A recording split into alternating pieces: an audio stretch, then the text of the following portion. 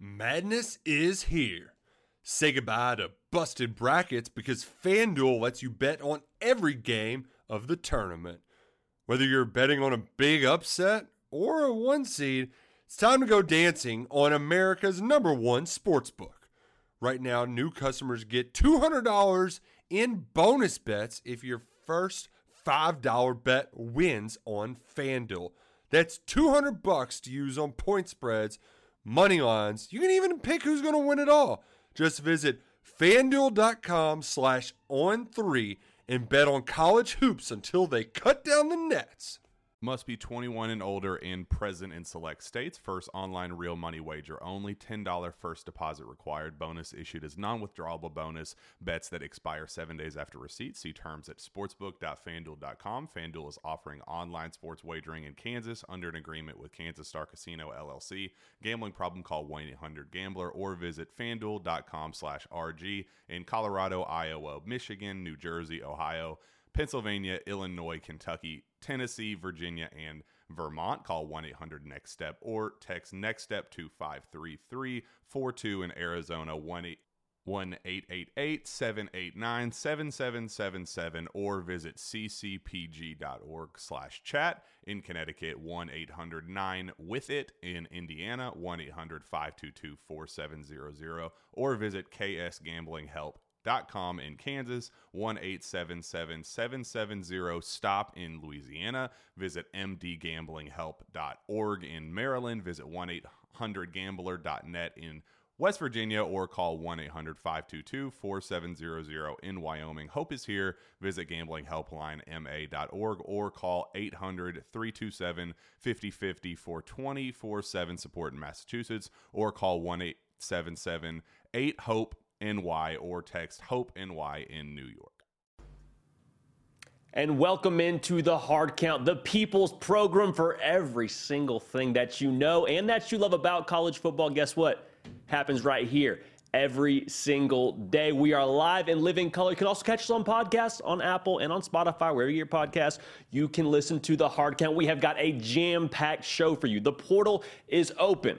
I feel very sorry for the FBI agents that have to track Pete Thamel and Bruce Feldman's cellular devices. Have to watch whatever they're saying because they're probably working round the clock as guys are jumping in the portal, jumping out of the portal. There's a lot going on in the portal world. We're going to talk about it. We are going to break it down.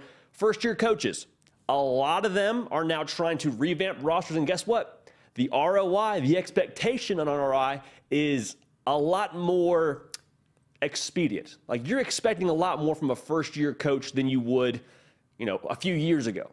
So how do you go about making good on that ROI? Starts in the portal. Going to talk about that. Going to talk about what these first-year coaches need to do in the portal. And then we're also joined by the man, the myth, the legend. He was here last week, last show. He's coming back this show. The man, the myth, the legend, Josh Newberg, national On3 recruiting analyst. Going to talk a little bit about Neon Deion and what Coach Prime needs to do in the portal. Going to throw some names at you, talk some strategies, because there is a lot of juice right now in Boulder, Colorado. Also going to break down the Drake Maye situation.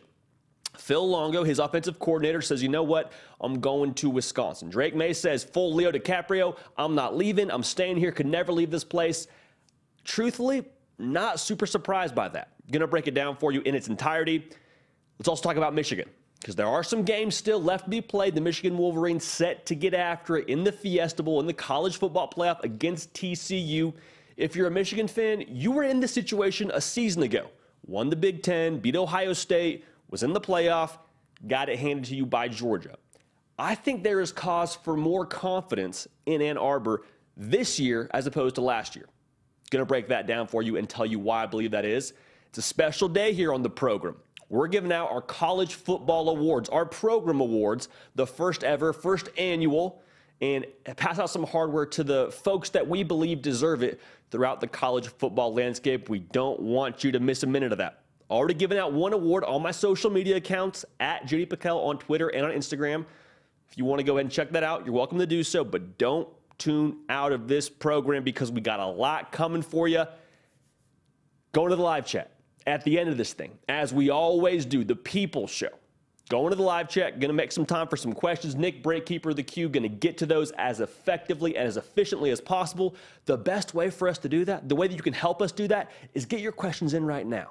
Get those questions in now. We can start tallying them up, start getting them down on paper, and we can answer those for you at the end of the show. But I'm fired up. Like I said, a ton to talk about. Portal season is here, and it is a mad dash right now. So without further ado, let's jump into some conversation for first-year coaches. A lot of different coaches have decided to take new jobs for the 2023 season. A lot of big positions, a lot of big brands, if you will, that will have some NIL resources and have some ability to go after some top talent. So looking at these coaches that are in a new position, like we talked about at the beginning of the show, it is a much less patient world for head coaches than it was a few years ago. You got the portal now. You can revamp a roster. USC going from 4-8 to playing for a Pac-12 title and being a Caleb Williams hamstring away from making the college football playoff. That's kind of the world that we're living in right now. Sonny Dykes took over a more experienced roster at TCU. They are playing in the college football playoff. In year one in Fort Worth for Sonny Dykes, they are playing for the college football playoff. So how do some of these coaches in their first year get the ship headed the right direction? And what do they need to do in the portal? Because USC made their living in the portal a season ago. So I'm going to go down the list here, tell you the primary concern for a lot of these guys and a lot of the positions I'd like to see addressed in year one for these coaches to give themselves a fighting chance to have some success and reach that ROI that is now expected of them across the college football landscape. Without further ado, Matt Rule at Nebraska said, you know what, I'm going to go back to the college game. Loves the kids. He was at Baylor. I actually was on his team for a period of time at Baylor. Went to the pros. Ended up not being the case, not being a fit. Goes back to the college game. He's going to get that thing headed the right direction in Lincoln. But how does he do that? I think the primary concern for Matt Rule lies on the defensive line. Because I've said it before, I cannot get out of my head the game they played against Ireland and seeing the game in Ireland against Northwestern. They had just been deleted from the frame repeatedly in the defensive trenches where Northwestern runs inside zone, they run power, and they're just pushing them off the screen. Nebraska has a reputation historically of being a tough football team. That's why Matt Rule is back. He has a history of coaching the defensive line, has a history of building really strong defensive trenches wherever he's been. That's a huge concern for Nebraska going forward. And so if I'm in the portal and I'm Matt Rule and I got a list of priorities at the top of my list, and also the second row of my list is defensive line and defensive line, okay? That's how much that matters for them going forward. Getting the personnel from a talent perspective, but also the depth. Because you and I both know you can have a great first line of defense, but you better have some other big boys behind them that can also help carry the load as the season wears on. And in the Big Ten West, it's very winnable. It's extremely winnable. No knock on Purdue, but they got there with, I believe it was like 4 losses. Got to Indianapolis, that is, and played for a Big Ten title. So for Matt Rule, it's doable to turn it around in the first year in Lincoln, but you got to start in the trenches to get this thing headed the right direction. Really quickly, if you haven't yet subscribed to the channel, we'd love to have you at the party. We do content, like I said, every single day. We're live on Tuesdays. We're live on Thursdays, 2 Eastern, 1 Central. We want you here, all right? Also, follow me on the socials at JD Piquel on Twitter and on Instagram. Another first-year coach that has got the most charisma, the most juice in the entire country, a man who's made it very clear he is going to hit the portal, Deion Sanders, the new head coach at Colorado. Now, for Deion Sanders, I'm operating with the assumption that he's going to bring in a lot of his own skill players because he had a lot of ballers on his team in Jackson State. Travis Hunter being one of them, waiting to see what he does. Shedeur Sanders, it sounds like pretty much without a doubt going to be his quarterback. So that's kind of the world we're living in right now for Jackson State and for what Colorado's going to be going forward. But my primary concern for Deion Sanders and what I think he should address in the transfer portal is the offensive line.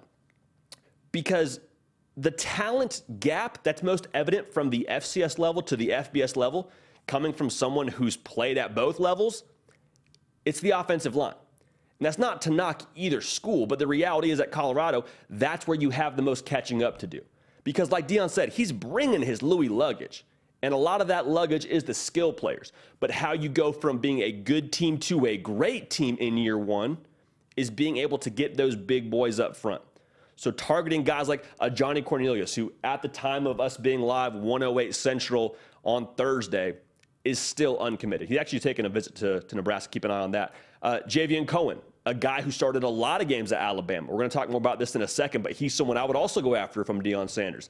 Getting big human beings to move other big human beings against their will is how you build successful football teams. And the teams that play for games in January, teams that play in the college football playoff and win their conference, they're tough football teams. That was the difference last year, or I guess a few weeks ago rather, between USC and Utah. USC, a lot of great skill, but Utah, with their big boys up front, just asserted their dominance play after play, played bully ball. And that's why they won both those games against USC, ended up being conference champions. So for Neon Deion, you have a great engine in the car. Get you some tires. Get you some tires can go off-road on that line of scrimmage that can push some boys around. It's a big thing I'm looking at for Deion Sanders. Hugh Freeze inherited a very interesting situation at Auburn. I've made it known before on this program, I think that they have a number of places they need to retool. I think Auburn, from a personnel perspective, is reeling a little bit. So the transfer portal for them is going to be really exciting because they have the NIL resources now to compete at the level that they want to compete at in terms of getting premier players. But I think for Auburn, my question would be, do you think Robbie Ashford at quarterback is the solution next year to win as many games as you expect to win? Now, that expectation could differ from fan to fan, but my feel on it is you probably want to win somewhere in the range of 8 to 9 games in your first year under Hugh Freeze. Do you think Robbie Ashford gives you the best chance to do that? If you do, great. Don't listen to me. If you don't, though, I think, and I don't personally, no knock on Robbie Ashford, I just think that's important for them to move the ball forward, to kind of refresh this roster. And the transfer portal is becoming more and more similar to the high school recruiting format in the sense that once you get a quarterback, that's a centerpiece for your transfer portal class. So you get the right guy in there. Let's get wild and say you get Devin Leary as your quarterback at Auburn. Well, then guess what? Other pieces are going to hear about that. Other receivers or the running backs, linemen, going to hear about that and say, you know what? They're actually probably going to be okay next year.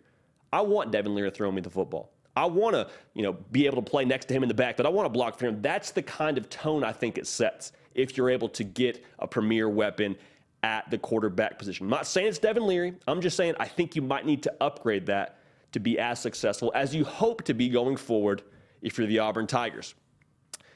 Luke Fickell at Wisconsin has a very interesting situation. He just made a hire for Phil Longo to be his offensive coordinator in Madison. I love that hire. It's a total change of pace for what Wisconsin's going to be going forward. They are going to be a little bit more prolific in how they go about things. They're going to throw it around the yard a little bit more. Now, here's the first thing I would say. You need to re-recruit Braylon Allen. He has made it exceedingly clear he wants to be at Wisconsin. Now, a lot of his desire to stay at Wisconsin centered around Jim Leonhard being in Madison. And Jim Leonhard, former interim coach, former defensive coordinator for Wisconsin State, is going to coach the bowl game, and then he's going to make other arrangements. So re-recruit Braylon Allen, first and foremost, all right? Make sure he stays on your football team. I think getting the quarterback to make this system work for Phil Longo is equally important. So Auburn and Wisconsin both need quarterbacks, I think, for different reasons.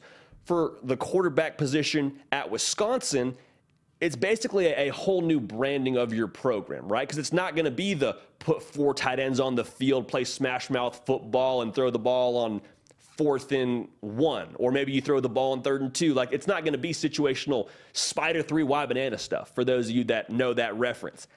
I think for Wisconsin to get to where they expect to be and to get back to winning the Big Ten West, which is a very winnable conference, like we already said, or very winnable side of that conference, rather, Phil Longo needs to get a quarterback that fits his system. Auburn needs a quarterback just to get the whole thing headed the right direction. But for Wisconsin, with the new OC, bringing in a quarterback to match that system, I think is paramount. Because Graham Mertz is gone. The rest of the roster doesn't have a ton more to be excited about at the quarterback spot, that is. A lot of guys on the roster, period, to be excited about. But at the quarterback spot, I don't think you have your solution in-house. So get a guy that can run the system and can evolve with how Wisconsin is going to evolve, is what I'm trying to tell you. So to recap it all for you, Matt Rule in Nebraska, continue this tough trend, or trying to be tough rather, and get some big boys on the defensive line. For Coach Prime, he's bringing the Louis luggage. A lot of that luggage will be at the skill position.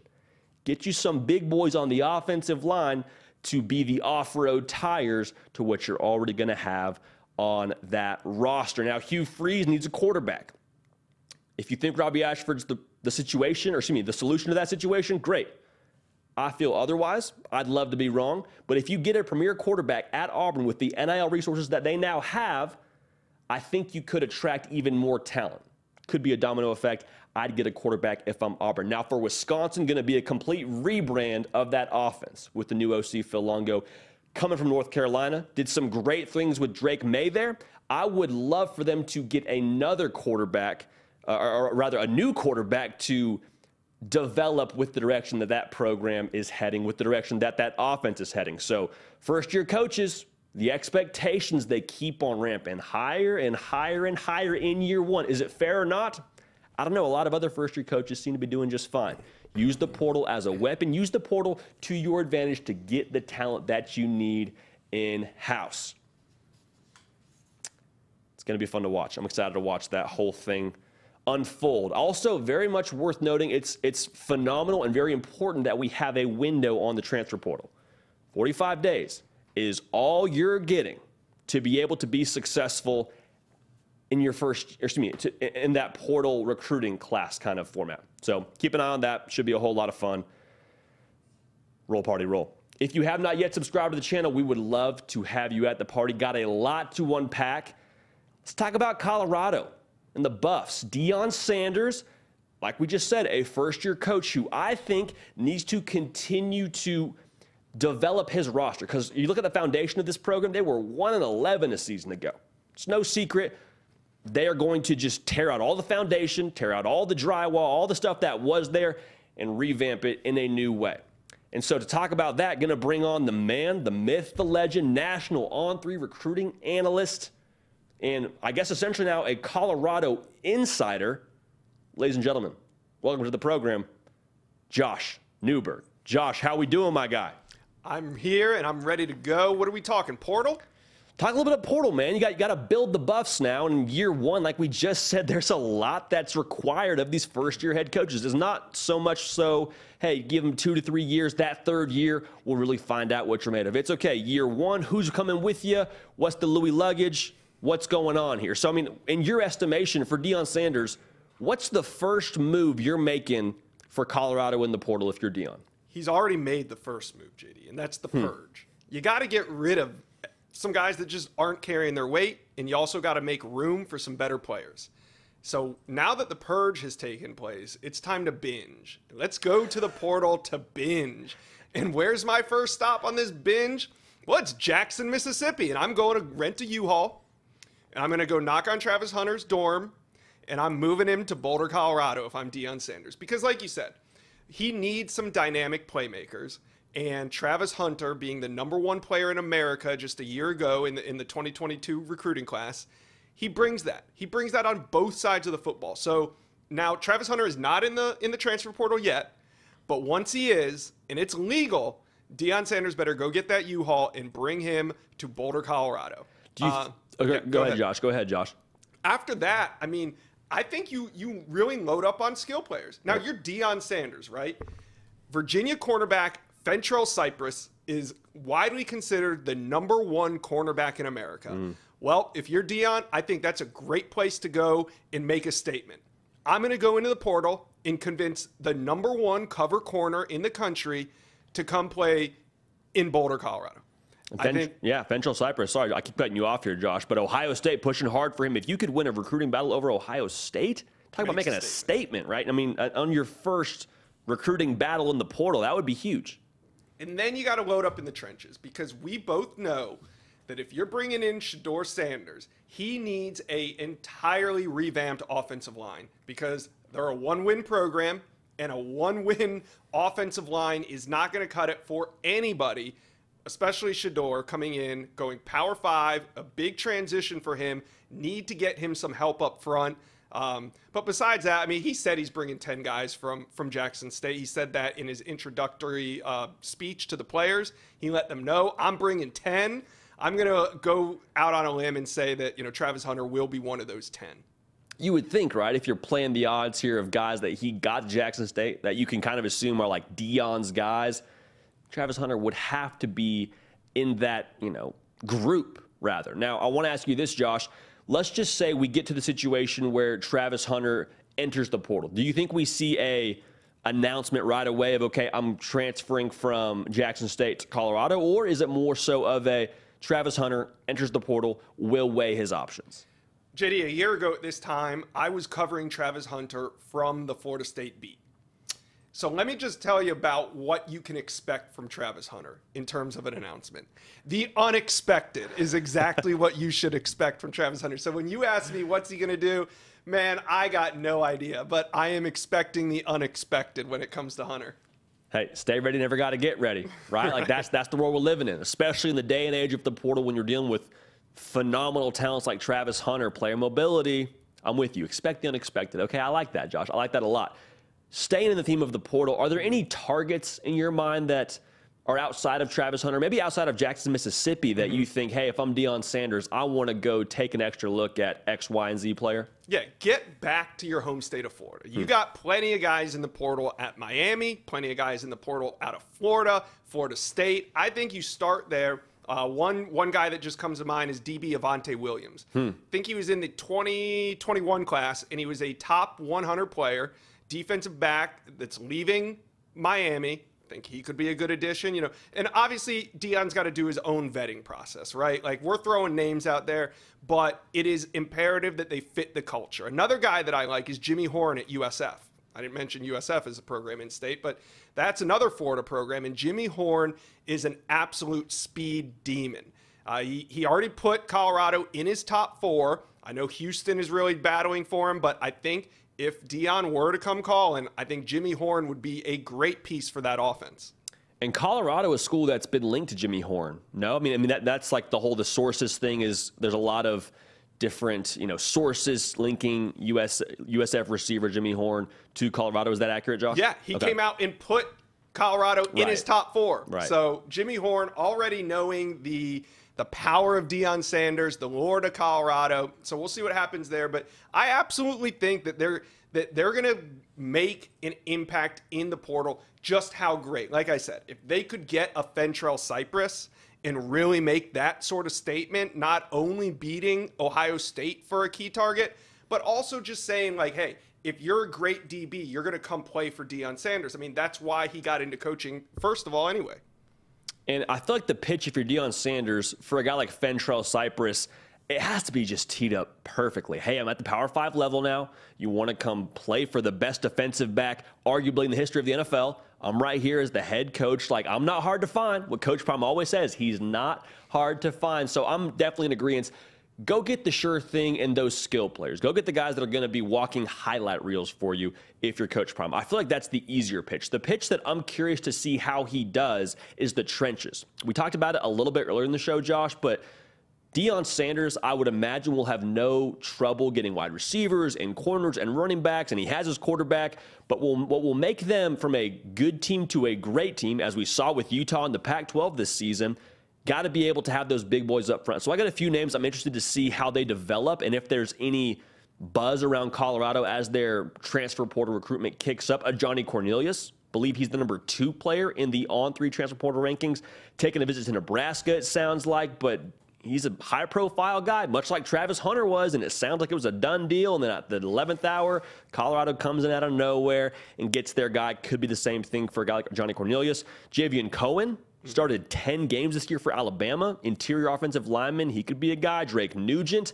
transferring from Stanford. He's an in-state guy for Colorado. So all that's to say, I'm just curious how much of an emphasis is placed early on the offensive line for Deion, because the trenches from the FCS level to the FBS level is the biggest jump, in my opinion. That's the biggest difference, having played at both levels. So I'm just curious to see how they go about addressing that, because I don't know that you can just totally grab all your guys from Jackson State and copy and paste them onto the Colorado roster and be good to go. So we'll see what happens there. But what's your biggest challenge that you think is facing Deion as he continues to build this program in Boulder?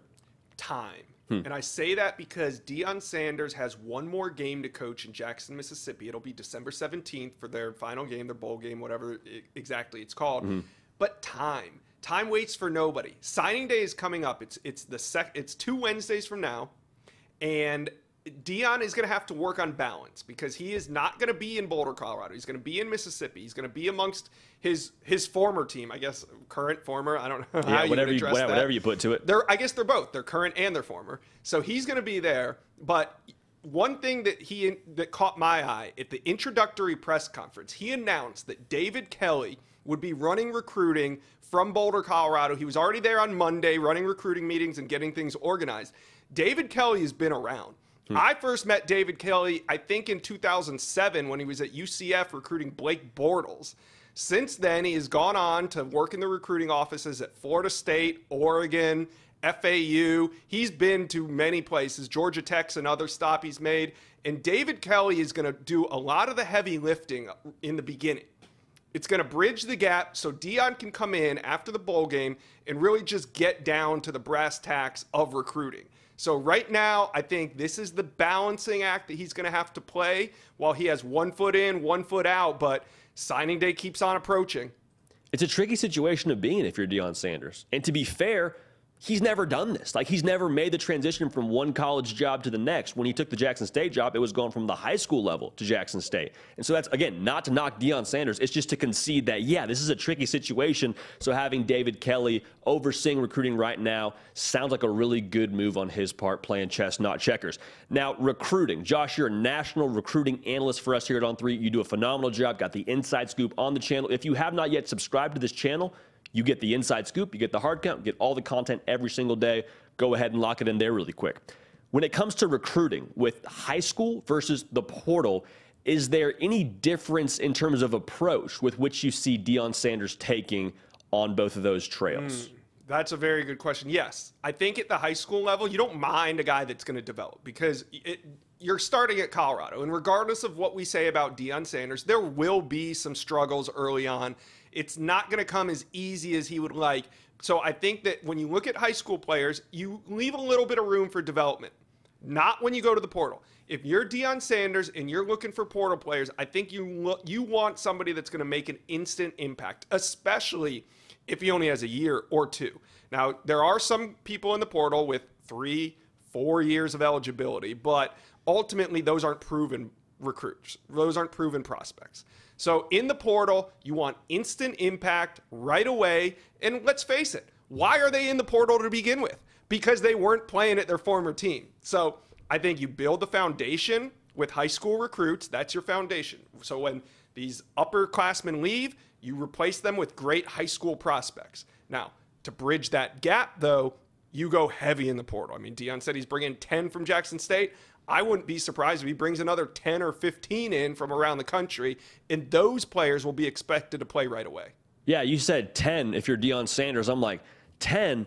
Coach, we won 1 game last year. We might need more than 10 dudes to get this thing headed in the right direction. I think he was referring to the 10 from his old team. Gotcha, okay. Gotcha. Yeah, I was going to say it might be a bunch more of an overhaul to get that roster to where it needs to be, where Deion expects them to be going forward. Josh, last question for you before we get you out of here. We've taken too much of your time already. When it comes to the development side of things for Deion Sanders, this will also be a little bit of a new process for him in terms of taking a kid from a freshman to a senior and getting them from being like a high school senior to being a full-fledged college football player senior.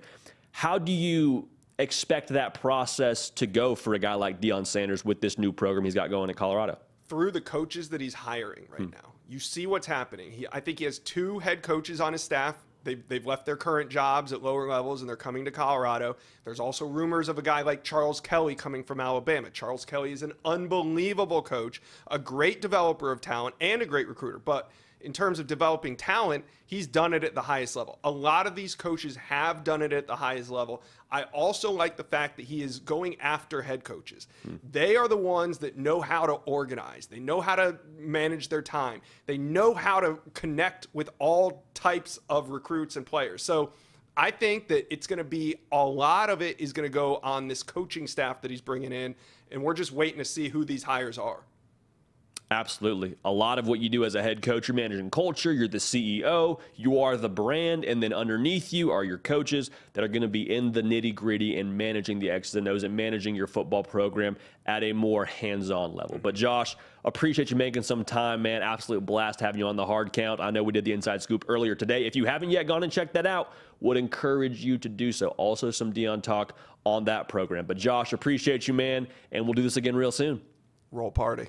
Roll party. He's here, and he's coming back. He's coming back. Josh Newberg, again, national recruiting analyst for On3. If you haven't yet thrown him a follow on Twitter, would also very much encourage you to do that as well. All right. For those of you that have not yet subscribed to the program, subscribe to the channel. We would love to have you here. Content every single day. Inside Scoop, the Hard Count. We got a lot of things cooking. And guess what? It's a 12-month-a-year sport. And whether they're playing games or not, we're still here bringing the fan what they need. All right, let's stick in the vein of the portal because there was news that broke yesterday. Phil Longo, offensive coordinator for North Carolina, says, you know what? I'm going to go to Wisconsin. Great hire by Luke Fickell. Phenomenal pickup with how he developed Drake Maye and how he got that offense, just scoring a ton of points in the ACC, competed for an ACC title this past season. Josh Downs was a playmaker for them as well. Like, he's coached a lot of studs, put a lot of studs in position to succeed by way of his offense. Averaged right around 33 points a game last year. So, with that news, all eyes then looked to his quarterback. In the day and age of player mobility, Drake Maye would have been well within his rights to transfer with Phil Longo to Wisconsin.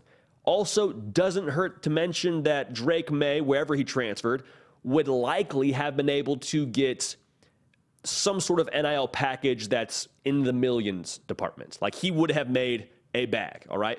However, Drake Maye takes to Twitter and essentially, I'm paraphrasing here, just says, I could never leave this place. I'm a Tar Heel. I'm staying. I'm not going anywhere. And this kind of got a rise out of the college football community, kind of out of the college football landscape, if you will, because he was a big domino that we were looking to see if he would fall in the transfer portal and go after the NIL money. However, this wasn't something that was really super on our radar here at the Hard Count. I mean, we thought it could maybe happen, but all that's to say, we're not surprised by Drake Maye deciding he wants to stay in Chapel Hill for a couple of reasons. The first is Drake Maye is not a guy that is new to having this kind of options at his fingertips. Came out of high school, Charles Power, director of scouting rankings at On3, had him as a top 5 quarterback. Now, what does that mean? It means you have options out of high school. It means he could have gone to Clemson. It means he could have gone to Ohio State, could have gone to Georgia. He was committed to Alabama at some point in time. He said, yeah, I'm going to go be with the Crimson Tide. Let's do it.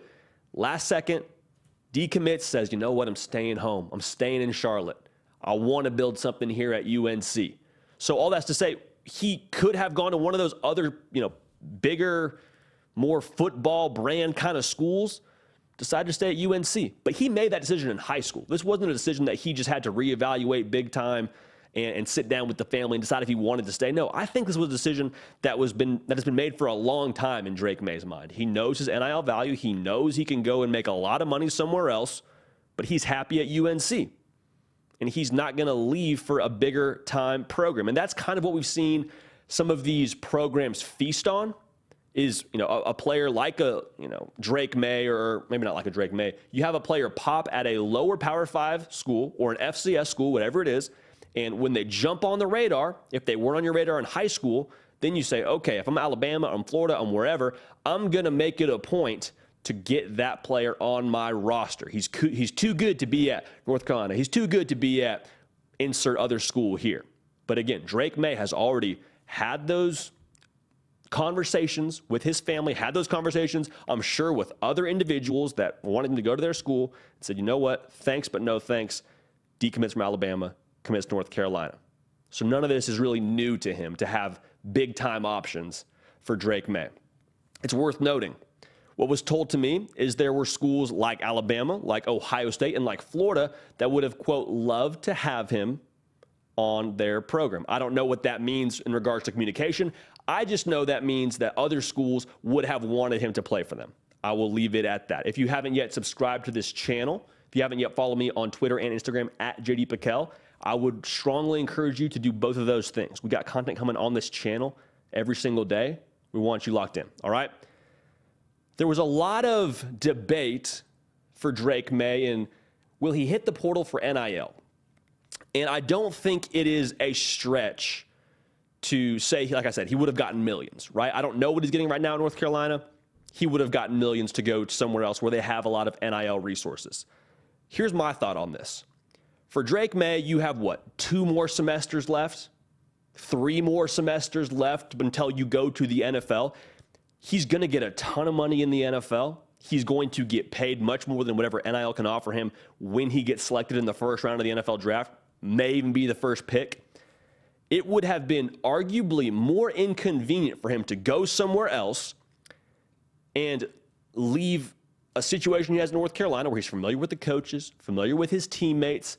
It's a new OC, yes, but I promise you it would be just one variable changing as opposed to all the variables around you changing.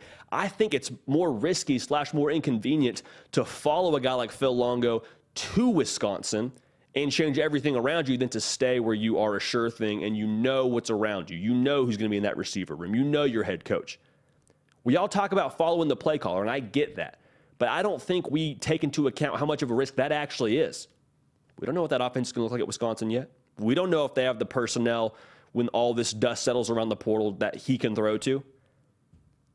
It's arguably more inconvenient. And I think for some NIL money and a couple semesters at a new school, the NFL is right around the corner. If I'm Drake Maye, I think he made the right decision. Now, finally, loyalty is really what played a factor in him staying at North Carolina. It definitely played some percentage of a factor if you don't believe it was one of the key contributors, but I think it was. There is a built-in loyalty for Drake Maye at North Carolina. He's from Charlotte. His dad played quarterback at North Carolina. Brother was a basketball player named Luke Maye at North Carolina. His brother is currently his roommate and also on the basketball team at North Carolina. So there's ties to this school. And I say this a lot. People commit to people. That is very much true. I think, though, in Drake Maye's case, when he committed to North Carolina, he committed to the university and not just a group of people. I'm sure the group of people were more than good enough to get him on board, but the university itself, I think, has always had his heart. You look at his history as a recruit with the decommitment from Bama, North Carolina is where he wants to be. It's where he's always wanted to be honest with you. So good for Drake Maye deciding to not portal and to see it through what he's done at North Carolina so far and to just kind of finish what he started, which I think is what it really comes down to for him. Like I said, he's going to be a top pick in the NFL draft, if not the top pick. It would have been short-sighted. It would have been more inconvenient, and it would have gone against his loyalty to that program. So I respect Drake Maye for making the decision he did, and they're going to be a contender in the ACC next year. We'll see who they get an offensive coordinator, but they're going to be a program to be dealt with in that conference. Very much wide open, competed for the title this year, but I'm excited to watch what happens there as Drake Maye says, you know what? Like Leo DiCaprio says, I'm not leaving. Good on Drake Maye. All right. We are going to get to the live chat here in just a second. So if you haven't yet put in your question, Nick Brake, Keeper of the Queue, is going to get to those. If you can put those in right now, we will have a better estimation as to how to answer those, if that makes sense. All right? We're going to keep it on rolling now. They're still playing games. Believe it or not, they still have some games to be played. The college football playoff is set for New Year's Eve. Michigan is going to play TCU. If you're a Michigan fan, this is not new territory for you. Last year, actually, you won the Big Ten. Last year, you beat Ohio State. Last year, you were in the college football playoff. Well, you show up in the college football playoff, you lose 34-11 to Georgia, who was the eventual national champion, to be fair. But you lost, and it, quite frankly, wasn't really that close. I'm not saying anything novel here. Michigan fans understand that, but there is much more cause for confidence this season than I think there was last season, which I think we need to break down just a little bit. Last year, I think the defense was really star-dependent. Aiden Hutchinson is doing his thing in the NFL. Like that, let's just be real here. Aiden Hutchinson is a baller, was a baller last year, was up for the Heisman Trophy, all that. David Ojabo, also an NFL caliber player. They really leaned on those guys to generate a lot of the juice defensively. And I think with this year's team, it is, like I said, a no-star kind of defense, meaning they're not depending on different stars each Saturday. And the best way I could explain that and why that's important, think about the game Jenga. Whenever you pull one of those little boards out, there's the possibility the whole thing topples over. And that was Michigan's defense last year. You pull the Aiden Hutchinson board out, pull the David Ojabo board out, oh boy, that thing's wobbly. That thing might fall over. The thing could shake this way and that way, and then eventually it did against Georgia. I think this year's team doesn't have those 2 to 3 boards that you really depend on. It's unit dependent. For sure. I mean, it's all 11, do your job. Like, that's a pretty cliche thing to say, but you've gotten better results this season. 2021 against the pass allowed 204 yards a game. This year, allowing 191. Last year against the rush, 126 yards a game given up. Still really solid. I believe it was top 25 in the country. This year, you're number 2 or number 1 in the country, giving up 85 yards a game. And so it's not bad to have stars on your defense. Do not hear me incorrectly. But when you don't have to depend so heavily on 1 to 2 players, as it feels like Michigan did at times a season ago, I think that bodes well. I think having more stable blocks and not 2 to 3 you have to depend on when it comes to that Jenga game for Michigan, that would give me a lot of confidence going forward to say, you know what? This year's not last year. Yeah, we had a lot of the same accomplishments, but this year just feels different than last year, and the defense is a big reason why I'd be more confident if I'm a Michigan fan. If you have not yet subscribed, we'd love to have you at the party. A ton of the Michigan faithful have joined us in the last couple of weeks, over 1,000 of you, so thank you for that. If you haven't yet subscribed, jump on in. The water's fine. No time like the present. Also, follow me on the socials, at JD Piquel on Twitter and on Instagram.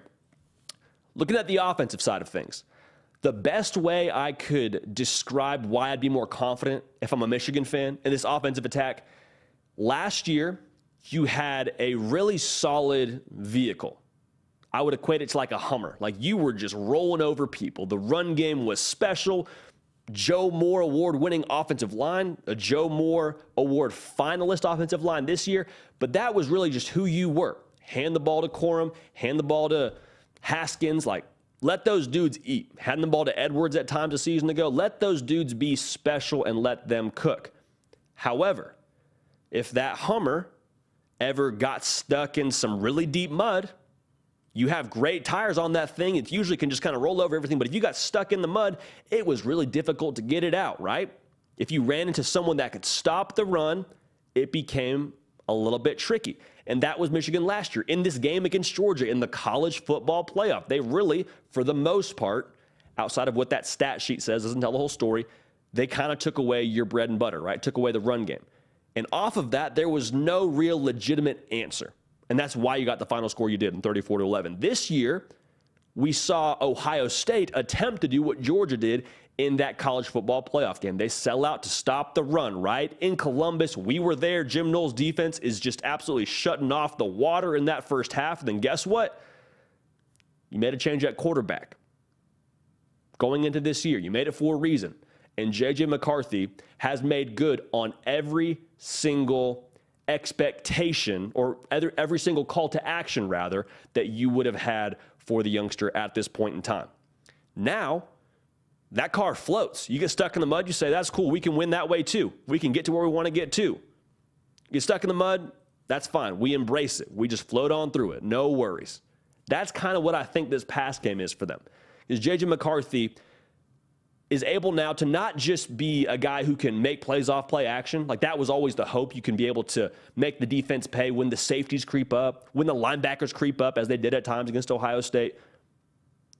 When you don't have success in the run game at all and they know you're going to throw it, J.J. McCarthy can hurt you then too. We saw that against Ohio State a couple of times. You had like 1 yard rushing at one point in the first half. J.J. McCarthy's just standing back there, dealing. Are they where they want to be yet in the pass game? I think they still have room for improvement, room for growth. And for them to have room for growth and still in the college football playoff, to be having this conversation in December, really good news for the Michigan faithful. And so the different ways they can beat you on offense now is really exciting. And again, why I have confidence to where if TCU is somehow able to sell out and stop the run, or maybe their defensive line just has the day of all days in the college football playoff and they take away Edwards, I'm just saying, you then can just say, all right, J.J. McCarthy, you know what time it is, brother. Let's go get after it. So the pass game and the transformation of that this season is why you feel better about your chances in this college football playoff game. Lastly, Will Johnson. I've said it many times. I think he is potentially the most impactful player on Michigan's roster in this college football playoff run, especially in this game. He will be tasked with, I don't know if it'll be the entirety of the game, but at multiple times throughout the game, a lot of the game, he will be tasked with covering TCU's Quentin Johnston. Now, Quentin Johnston is a matchup problem. Will Johnson, for this Michigan defense, he's only a freshman, he is your matchup problem solvent. He's the solution. When you get that big body receiver like Quentin Johnston out on the edge, I'm not even saying Will Johnson's going to lock him up completely. I'm not even saying he holds him to under 70 yards receiving. But I am saying this, he's going to win a fair amount of his battles. Even if it's 50-50, he's going to give you a chance to have the other guys on your defense impact the game. It's not going to be just Quentin Johnston take over. That's really important for Michigan. That's an impressive spot to be at if you're a freshman. 6'3", playing his best ball right now. Had 2 interceptions in the Big Ten title game.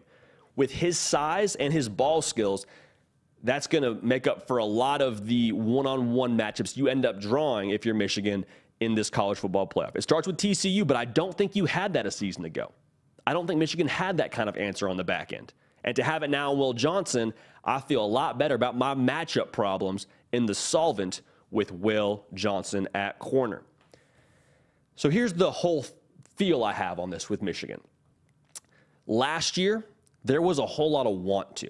In 2021, it was we want to beat Ohio State for the first time in a long time. We want to win the Big Ten title. We want to get to the college football playoff. They did all those things. A lot of want to. Now, here's the difference. You come into 2022 with this unit, with this program, expecting it. We expect to beat Ohio State. J.J. McCarthy said it in the offseason. We beat Ohio State. That's all we know right now. We want to keep that rolling. What'd they do? Go to Columbus.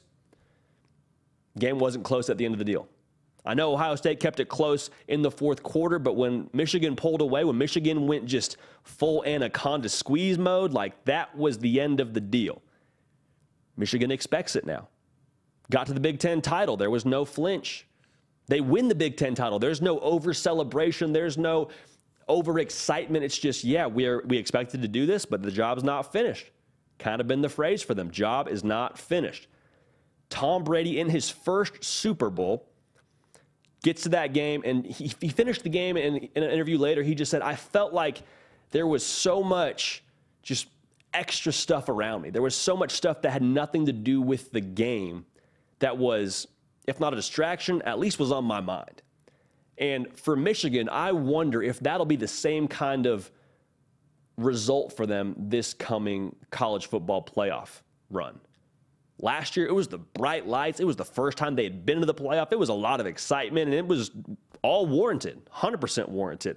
But now, having been there once before as a program, some of those guys on that roster that weren't starters last year but were on the team, I think it'll be a little bit more of a business-like approach. And the expectation as opposed to the want to, I think is what could make Michigan more dangerous this time around. So I'm excited to watch it play out. You better believe we'll be locked and loaded for the playoff. You better believe we'll have a ton of content coming your way when those games get after it. And it'll be a whole lot of fun. I'm excited to watch Michigan. But again, I think for Michigan, why is it different? Why should you have more confidence? Because of those reasons I just mentioned and because of the expectation versus the want to. I'm just saying, Michigan, everybody seems to kind of just be counting them out. It's Georgia's, it's Georgia's, it's Georgia's. It may be Georgia's. But that Michigan group feels a little bit counted out, and that's a dangerous spot for them to be. So if we get a Georgia-Michigan national championship, we're going to predict those games. You know, we're going to predict the semifinal games. But if we're going off just favorites and we get a Georgia-Michigan national championship, I think that would be a movie. Also, we get Michigan, Ohio State. That'd be a movie too. But nonetheless, should be a good playoff. We're excited to watch it all unravel. If you have not yet subscribed, we want you here. Okay, there is no time like the present.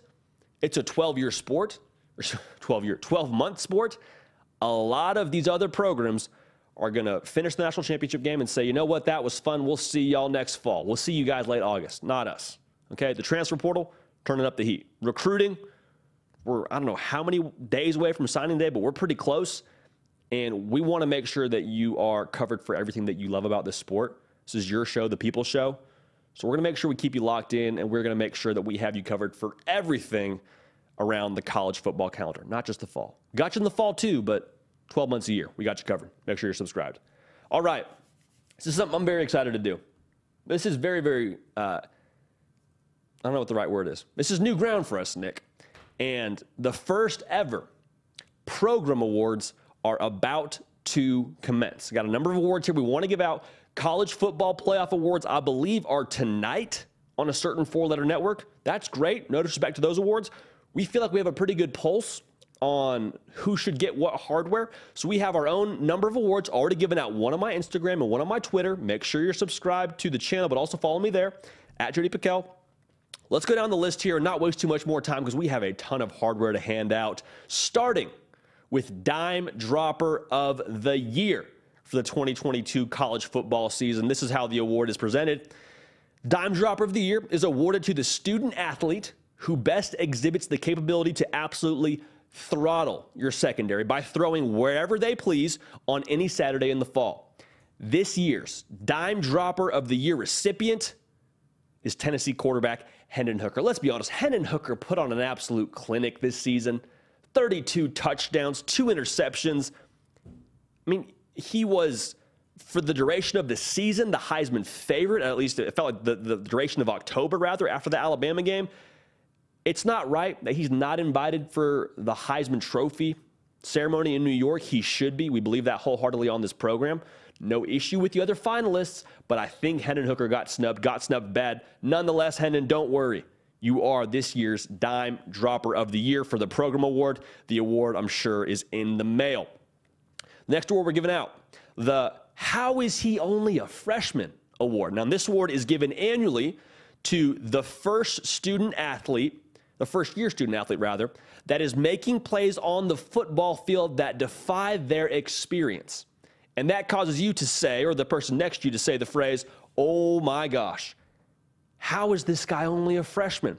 This year's winner of the How Is He Only a Freshman award goes to LSU's linebacker Harold Perkins. Now, we saw Harold Perkins multiple times throughout this season just absolutely take over. He was the guy that got more snaps later in the year. His most impressive statistical performance came against Arkansas, where he had multiple forced fumbles, multiple sacks. Like, he was a game wrecker and only a freshman. Credit Brian Kelly and that staff for finding a way to get him on the field. I think his most impressive performance was actually against Alabama, where he was tasked with spying only last year's Heisman Trophy winner Bryce Young, and did a phenomenal job, was a big reason why they won that game. So Harold Perkins, the Tasmanian Devil, a guy that will be a lot of fun to watch next year, and watching the bowl game, obviously. But I'm telling you, when those preview magazines come back out, and we're talking about, well, what if somebody besides a quarterback wins the Heisman Trophy? What if it's someone on defense? Harold Perkins, I'm just telling you right now, will be at the top of a lot of those lists. So Harold Perkins, the winner of the How Is He Only a Freshman award. This is an award I'm excited to give out. This next one, for reasons that are about to be explained. The Pat McAfee Punter of the Year award. Now, this is given to the leg that best displays power, ferocity, and competitive accuracy, as displayed by the award's namesake, former West Virginia NFL legend turned college game day staple, Pat McAfee, for the brand. So, as people on this program that do watch football, shout out Shane Beamer, this year's winner is South Carolina punter Kai Kroger. Now, Shane Beamer was adamant, and we agree, Shane Beamer, we agree, Coach, that he should be up for Punter of the Year in their awards, in their college football awards. But in our college football awards, in the program awards, Kai Kroger is the Pat McAfee Punter of the Year. Congratulations, Kai. Congratulations, South Carolina, as Kai helped spearhead one of the top 3 punt units in the country. Ridiculous he's not up for the other awards, but I promise you, we have not forgotten. We watch football, Coach Beamer, Kai Kroger, Pat McAfee Punter of the Year. Congratulations, Kai. Now, here's another award that I think both of these recipients, there's two, were snubbed when it came to the other college football awards. Neither of these gentlemen were nominated for Eddie Robinson Coach of the Year, which is disgraceful. We will amend that right now. The Program Leader of the Year is given to the coach who elevates a program, not a program, a program, to new heights that they otherwise would not have been able to achieve, especially based on the year prior as the track record. The Program Leader of the Year co-winners is LSU's Brian Kelly and Tennessee's Josh Heupel. Look at the facts, folks. It doesn't take a rocket scientist to see what they did to their programs. Josh Heupel in year 2 took them from 7-6 to 10-2. They were in the hunt for a college football playoff berth and were very, very close to getting it done if it hadn't been for Kai Kroger in South Carolina. You talk about LSU, 6-7 the year before. The culture was in shambles. I mean, guys are hitting the portal. Brian Kelly comes in, provides structure, provides order, provides belief, the right way of doing things. They go from 6-7 to 9-4, played for an SEC title, went to Atlanta in year 1 in the SEC. So Brian Kelly of LSU and Josh Heupel of Tennessee, both very much deserved winners of the Program Leader of the Year award. Congratulations, coaches. Very much well deserved. This next award I want to give out, it's called the IHOP Award. And this is given to the offensive line who consistently serves up pancakes and dominates the opposition in the run and in the pass game, moving human beings against their will. Now, this year's recipient of the IHOP Award is the Michigan Wolverine offensive line. Listen, for Michigan, they averaged over 240 yards on the ground this season, had a 3.5% sack rate. It goes a little bit under the radar, but J.J. McCarthy in his first year starting had a lot of success, especially in that Ohio State game. You kind of saw that come to, its potential, at least to the point this year. A lot of that is due to this offensive line and how they have allowed him to develop. Because the duration of the year leading up to that game, we saw Michigan play bully ball game after game, over 400 yards against Penn State. Those big human beings on Michigan's offensive line deserve a ton of credit, a ton of praise. They're a finalist for the Joe Moore Award and the other college football awards for the best offensive line, whatever. We don't really, pay too much mind to those, but they are the winners of this year's IHOP Award. So congratulations to the Michigan Wolverines offensive line. Really quickly, if you have not yet subscribed to the channel, we would love to have you at the party.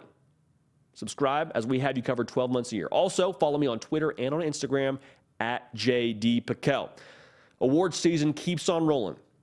Next award up that I want to give out, the Forrest Gump Award. Now, this is given to the player who has elite speed, and some people say is still running. This year's winner of the Forrest Gump Award goes to Tennessee's wide receiver, Jalen Hyatt. Now, Jalen Hyatt, like I said, is still running. Averaged 19 yards a reception this season. That is dynamite explosive. That is just ridiculous playmaking ability, and his speed is an enormous reason why. The most evident example of this is his 5-touchdown performance where they tore down the goalpost in Knoxville in their win over Alabama. Also has close to 1,200 yards receiving, 15 touchdowns. Jalen Hyatt, take a bow. You are this year's Forrest Gump Award winner. Very much so deserved. Got in a landslide, actually. It was not even close. Nobody else even got votes, according to my stat sheet here. Jalen Hyatt, congratulations on that award. We got 2 more I want to give out here. Make sure you get your questions into the chat so we can answer those as effectively, as efficiently as possible. Next award we're giving out, the Freak of the Year Award.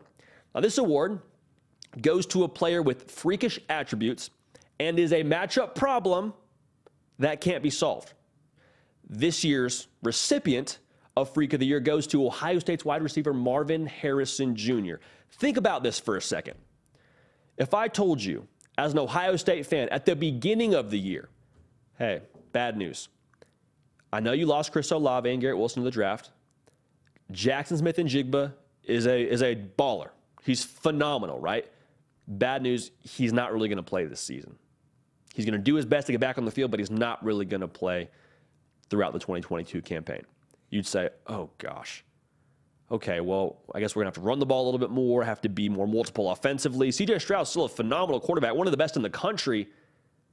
But I mean, that's horrible. We'll have to kind of find different ways to win. What if I told you C.J. Stroud actually didn't take a step back at all, and that Ohio State's offense would still be one of the best in the country and score right around 49 points a game? Marvin Harrison Jr., an enormous reason why. 72 receptions, 1,100 yards, 15 touchdowns. Again, a matchup problem that cannot be solved. With his size and speed and strength, nobody can match up with him. He made highlight reel play after highlight reel play this season, and Marvin Harrison Jr., a huge reason why Ohio State is finding themselves in playoff contention.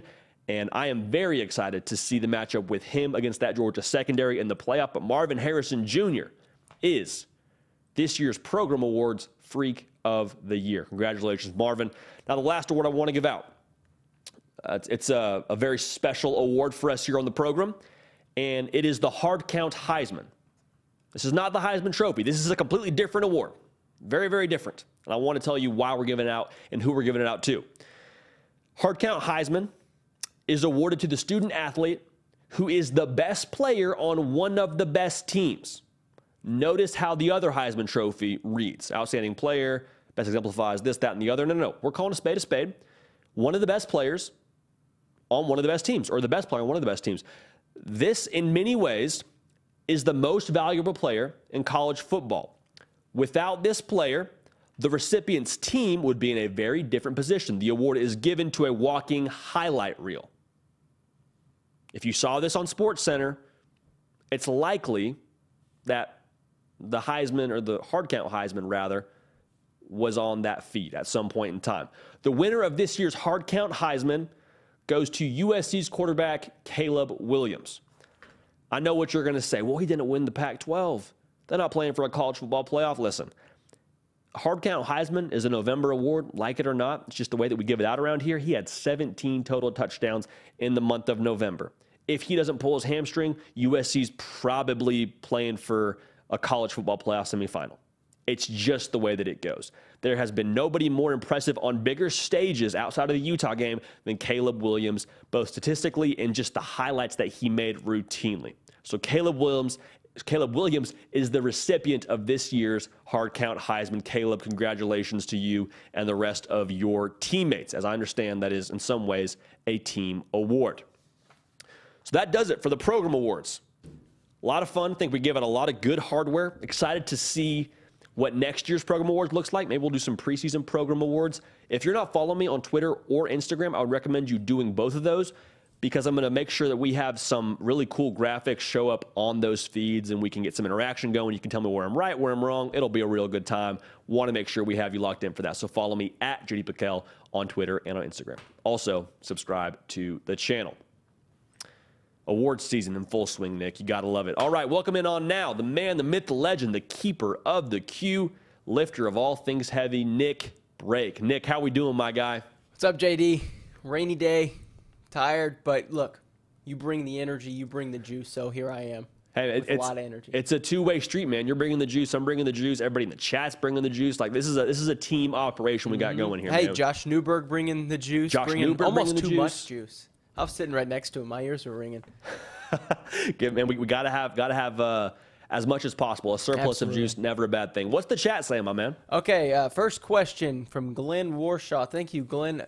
First thing he did when they got in was ask the question, so I appreciate that. Position-wise, what is Oklahoma's greatest need in this transfer portal, JD? You know, I think it starts in the trenches. I think you look on the defensive side first, because we look at who Brent Venables is as a defensive coordinator at Clemson. He likes to be pretty flexible schematically with what he does with those big boys, especially on the end. There'll be times where they rush the passer. There'll be times where they'll fake rush, then peel out and cover a running back in the flat. So I think getting the type of defensive lineman that you're looking for this Brent Venables defense, I think that's where you start. So if you can get that, I think a lot of things build off of that. Also, wouldn't it hurt to add some depth at the linebacker position? But that's where I'm looking for.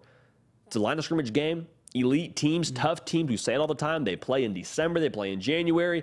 Shore up the defensive line, and you'll be in good shape. So looking forward to seeing them do that. But that's where my money lies if I'm Oklahoma. Great question, though, Nick. Appreciate you getting it in early. Yep, great question. By the way, yeah, everybody, whenever you get into the video, make sure to ask your question as soon as possible. Also, if you're watching right now, go ahead and hit that thumbs up button. Don't just subscribe, like the video as well. Absolutely. Another question, this one from Jay in Michigan. Do you think Michigan can win it all? Why or why not? Hashtag go blue. It's a great question. I do think Michigan can win it all. I think it's very much possible. They will. I think that would be the way you'd like to go about things. So we'll see how it happens. But no, I like that thought about Michigan potentially playing for a national championship. But there's still the first one you got to take care of. And TCU will present some issues, present some problems that need to be solved with what they're going to bring scoring. So I'm excited to watch that one. That's a great question. Another early one, I presume. Mm-hmm. Hey, JD, by the way, really quickly, we got some bad weather here, guys. We lost the feed for just about 10 seconds. So if you missed what JD said, he thinks they've got every bit of a chance of winning the national championship, but don't look past TCU in that first game before getting to Georgia or Ohio State. But by the way, JD, we are back. We were out for about 5 seconds, but we are back in living color, so it's great to be here. Hey, great. Hey, how about Nick Brake? Things go a little bit off schedule, off script, play breaks down. Nick Brake making plays on the fly. We appreciate you, baby. Best producer in the game. Big play right there. Big play. We're back, baby. We're back. Look, I'm Chris Paul. I'm trying to lay out your assists, JD. Speaking of Chris Fields, how many pass attempts do you think J.J. McCarthy would have in a hypothetical win in the semifinal game against Tennessee? Speaking of Michigan versus TCU, how many attempts do you think it would take in the Natty as well if they were to beat Georgia? So basically the question, what does J.J. McCarthy need to be doing in the playoffs, JD? I think against TCU, a lower number is what I would say, because I think they will have success running the football. We'll break it down when it gets here, but I do think they'll be able to hand the ball to Donovan Edwards and let those big boys up front, IHOP Award recipient big boys up front, lay out some pancakes, do their thing. And so I think that the number is probably close to 20, 25 is what I'm looking at. I think in the title game, it may take a little bit more, because my assumption is you play a team like Georgia. We'll break it down, but let's just say based on favorites, you play Georgia. I think Georgia is going to do more up front than you've seen to this point in the year. If you're Michigan, I mean, they're going to probably present the biggest challenge for you with that defensive line and be able to drop more guys and not allocate as many resources up front. So in that game, I think you need more attempts from J.J. McCarthy. You can still win it, but I think J.J. McCarthy probably throws in the neighborhood of 30. So 20 to 25 in the semifinal. To win the national championship, I think it would be close to 30. But that's a great question. J.J. McCarthy, he's playing some of his best ball right now, Nick. The kid's slinging it. Yeah, I love J.J. McCarthy. I've been on his side since day one, man. I really like him. You're a JJ guy. JJ Stan. I am mostly because my friend Big Mike has kind of convinced me to be a JJ fan. But anyway, we're going to go to Ty Stevens, who's been saying a lot of stuff in the comments. One of them, a really good question that we kind of talked about earlier, but you didn't really answer because, well, it wasn't very relevant. But this is now relevant because Ty Stevens asked it. Who wins conference title first? Matt Rule, Fickle, or Deion? Oof. That's a good question. Or if any ever. Matt Rule, Fickle, or Deion. So I will just say this.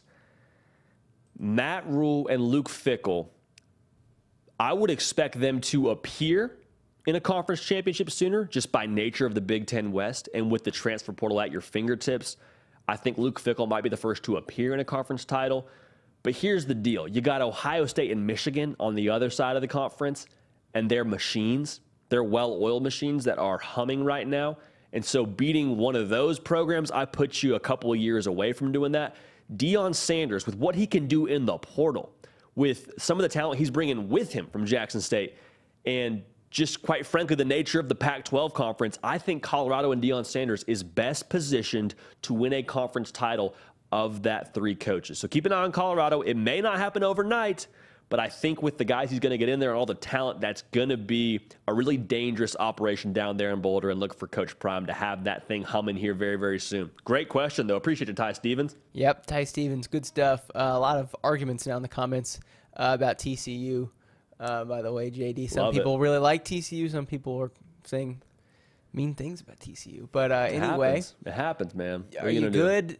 Are you good for a couple more Michigan questions? Yeah, man. Let's do wrap two up the more. What do you show? say? We do two more? Two more. They don't have to be Michigan questions, by the way. But this one happens to be Brad Smith, who is at war right now in the comments, says Harbaugh's postseason record is 2-5. Why would anyone be scared? Sarcastically, JD. 2-5 in the postseason. I mean, I think that's a little bit of a weird stat to throw out there. I've always hated the bowl game stat. I get the conversation around, well, maybe their process in the postseason isn't great, and maybe they have to do some different things to get to where they want to be in the postseason. But here's the deal. Every team is different. Like J.J. McCarthy in the postseason as a starting quarterback, guess what he is? 0-0. So with this Michigan team, I think they have a chance to make more noise than different teams in the past. I understand the history is our teacher to a degree, but we got to provide some context to this thing, all right? This is a different Michigan than I think we've seen in years past, and I think Michigan fans, like we already said, have reason for more confidence, and they're a little bit more dangerous. So 2-5, sure, that's a fun stat to throw around, but I think Michigan is in a good spot in this year's college football playoff. We'll break it down, we'll predict it, but that's where I lie today.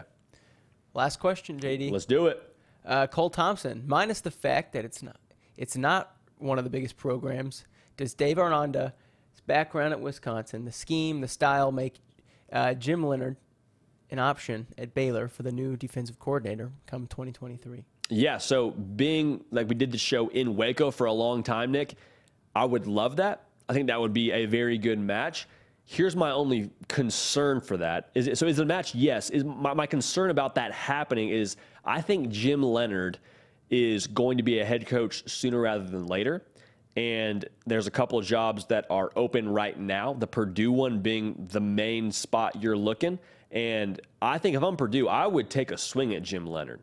Like, maybe he's not a home run in year one, but if you don't hire him this year, I don't know that he's going to be available the next time you need a head coach. Like, he's going to be a head coach at some point in the near future. He's a rising star, and he's going to be a good head coach. Let me just say that. He's going to be a good head coach.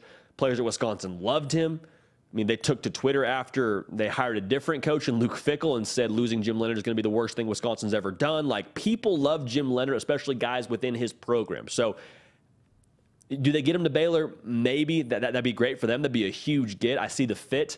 But if I'm Purdue, I would make Jim Leonhard tell me no. Mm-hmm. That's a great question, though. Love it. I said Dave Aranda. It's Dave Aranda, isn't it, JD? Aranda, I feel you, man. Okay. I hear you. I hear my what you're apologies. saying. No, you're Dave. good, man. I think I've heard Aranda by other people as well, so you're not the first to say it that way. But, Nick, man, I appreciate you keeping the queue, keeping the party rolling, making it all happen, man. Glad to have you back. And thanks for making a play on the fly. Chat goes down, no problem. Nick Brake bobbled the snap, or the snap was on the ground. It was a bad snap, and Nick Brake throwing a touchdown pass. So appreciate you getting your Johnny Manziel on there, Nick. Oh, JD, man. Johnny Manziel, that's who I am. Yep. Naturally. We'll see you, man. See you, brother. Have a good weekend. Nicky football, baby. Nick Brake, heavy lifter. What a rush. What a blast. Thank you so much to everybody who showed up and showed out in the live chat. This is a blast. We got games going on here in the very near future, but right now, portal season, turning up the heat. Recruiting season is also very much so in full swing with signing day coming up in no time at all. We want you at the party. Subscribe if you would. That'd be a whole lot of fun to have us all together on this point going forward. It's a channel, yes, that we are able to run and operate and put out content for you, but I think it's even more so a community. The interaction we get to have, the back and forth like we just had in the live chat, like that's what gives me juice. That's what gets me fired about being able to do this, covering college football 12 months out of the year. It's a 12-month sport. So we want to make sure that you're locked in for everything you need 12 months out of the year. Like I said, other folks going to take their break and take their vacation when the games are finished. That's great. We're grateful they do that. We, however, on this program, will make sure that we have you 365 days a year covered, locked, and loaded for everything you need, everything that you love about college football. So we appreciate you. We love you. Come back and join us on Tuesday at 1 Central, 2 Eastern for our next live operation. But until then, we're going to keep the party rolling.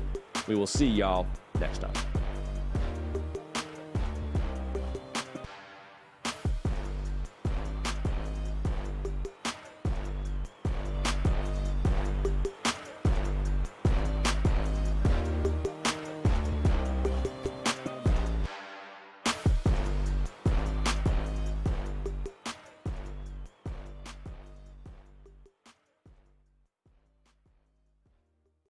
Madness is here.